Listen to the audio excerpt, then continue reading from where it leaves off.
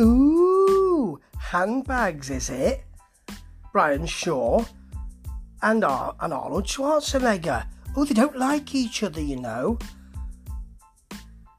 Well, this is a Matt Rhodes video, and Matt's taken a very sort of fence-sitting, can't we all just get along?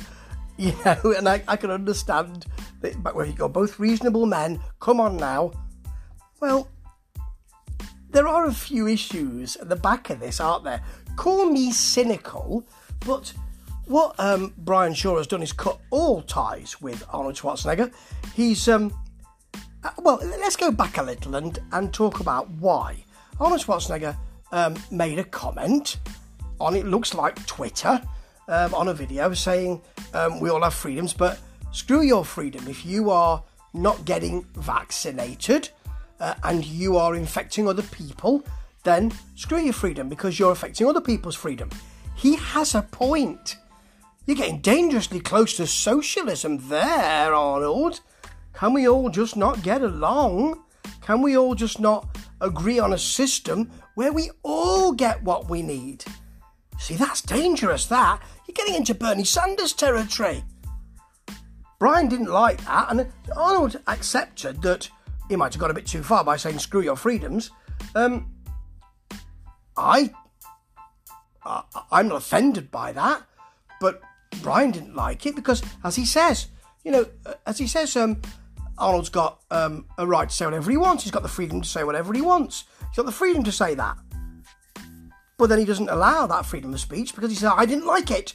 But then he's got the freedom to say he didn't enjoy it. And he's got the freedom to take Arnold Schwarzenegger's poster off the wall, his picture off the wall of his training facility. As Matt Rhodes points out, didn't need to film it particularly, but could have just done that just on the quiet, couldn't he, really? And told a few friends that he wasn't very happy about it. But, you know, we do live our lives out on Twitter, some people, don't we? So he's got every right to say what he wants, and other people have got every right to say that they're not happy with what that other person said. Who's got the freedom to say what they want, who has the freedom not to say that they're happy with the freedom that they've been given to say what they want. You see, it's quite difficult, ain't it? And what Brian Shaw's also done is cut all ties to the Arnold Classic. Oh no, the sky must be falling. Well, not necessarily, because we've got the Brian Shaw Classic, and he's been putting his logo and name on all sorts of equipment. All the Atlas stones have got his name on it, and he's got a video with quite a lot of the equipment being specially created. I'm going to show you how it works. Oh, and hang on, the Brian Shaw Classic is in the next few days. I think it's the 27th and 28th of August. So, it's a coincidence. It must be a coincidence that this confected Twitter row has happened just before the... Yeah, it's absolutely a coincidence.